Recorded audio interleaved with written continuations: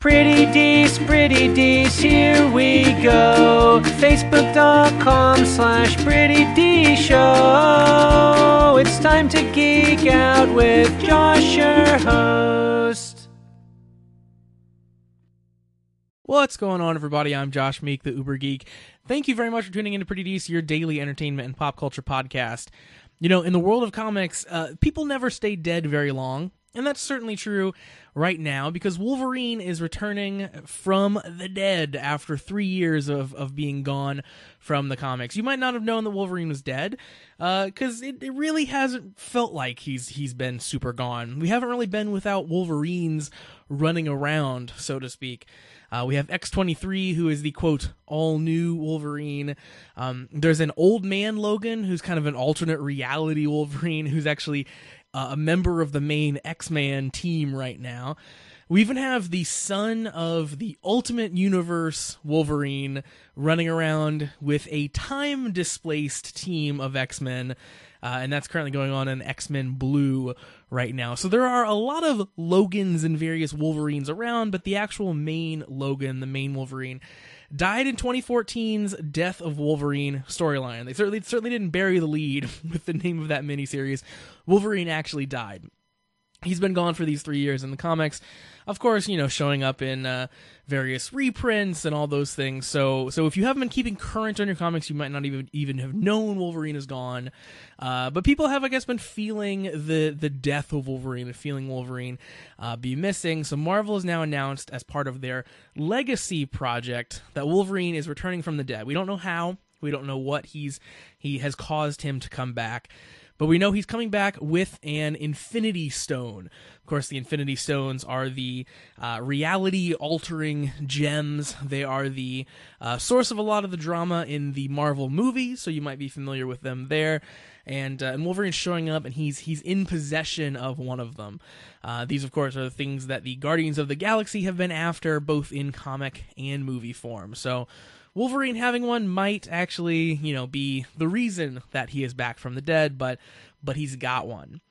You know, the Legacy project in general for Marvel seems really interesting. I'm very skeptical of it so far. But basically the premise is, you know, Marvel's been mixing up their heroes quite a lot lately. We had the female version of Thor. We have, obviously, Wolverine being dead, as we just talked about. Bruce Banner is recently dead. Captain America is secretly kind of a Nazi, which has been going on, and is just now wrapping up with all these Secret Empire stuff going on. So things are kind of in a weird disarray. And Marvel's done this before, where they've shaken things up, they've mixed around alliances, they've changed heroes, and then they've returned. So they've done it before in a series called Heroes Reborn, where basically they're just saying, hey, we're going to put things back how you like them. Like, you guys, you know these heroes, here's how they should be. Your Iron Man is your Iron Man, your Captain America is your Captain America. And they're kind of doing that here with Legacy.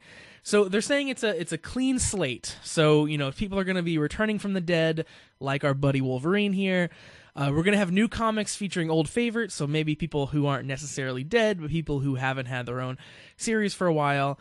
And we're going to have heroes and people you like in the comics reverting to their iconic incarnations. So picture like the version of Steve Rogers, Captain America, that you know and love, that you grew up with. You know, Tony Stark being normal Tony Stark Iron Man, Peter Parker going back to being poor and working for the Daily Bugle, those sorts of things.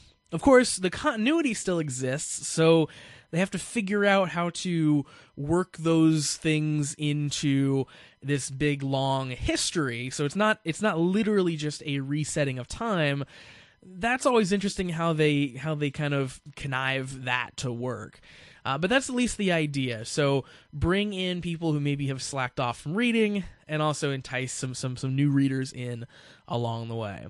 So all of this does seem like they are completely catering to, you know, people who knew comics before, or people who are maybe not super enfranchised and just know like who the big heroes are. But they do say that they want to strike a balance. So actually still putting out new stuff, still putting out interesting things, and trying to cater to old school and new school alike. So we'll see if that actually works. You know, it's kind of an interesting endeavor, and this is something that I feel like Marvel does end up trying to do once every few years to varying degrees of success. So this is just now kicking off right now. Actually, Marvel Legacy #1 comes out tomorrow as you're hearing this. So on Wednesday, September 27th, we can pick up Marvel Legacy #1 to see all about Wolverine coming back and to see what their plans are going to be for basically this whole Legacy project. That's going to be written by Jason Aaron. Now, one of the other weird things that's going on with Legacy is, a lot of times when these sorts of world-spanning kind of resets happen, like so when these big banner things happen in comics, like for example the DC Rebirth, they take this as an opportunity to reset all the comics back to issue 1 as a, quote, good jumping on point for new readers. And sometimes it works. Like, I think the DC Rebirth line has been a really successful version of that, and they've done a really good job of all of those comics, and yeah, it has been a good jumping on point for me for some things that I don't normally read. But those things are always fleeting, right? You get the benefit for, I don't know, like 6 issues, whatever, like for the first trade paperbacks worth of issues. And then by that point, you already have enough baggage that no one knew was going to jump on. So it's a very fleeting thing because, 1 doesn't last forever. And eventually those numbers get high enough that it's still intimidating again. So Marvel, I guess, is seeing that. And they're not going to that thing of reverting back to #1. Instead, they're going in the complete opposite direction. And they are taking all of the series that their main heroes have ever starred in and totaling up all the issues that have come out and coming up with a new number based on that. Very weird. It's very confusing. So let me break it down. So for Thor, the main Thor series is going to be called The Mighty Thor. And that's going to hit number 700 soon because they are totaling up many different Thor series. So first, it's going to be Journey into Mystery was the first appearance of Thor. Thor was the main starring character in Journey into Mystery from issues 1 to 125. So that's the first 125 issues of The Mighty Thor now in this new numbering scheme. Then, of course, we had the first series that was just called Thor that came out in 1966. That's issues 126 to 502.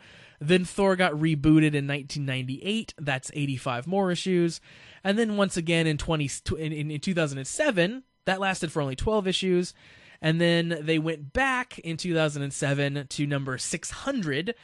So that actually does line up again. So 600 to 621. Then we got a reboot called The Mighty Thor, which is 622 to 643 in the new numbering.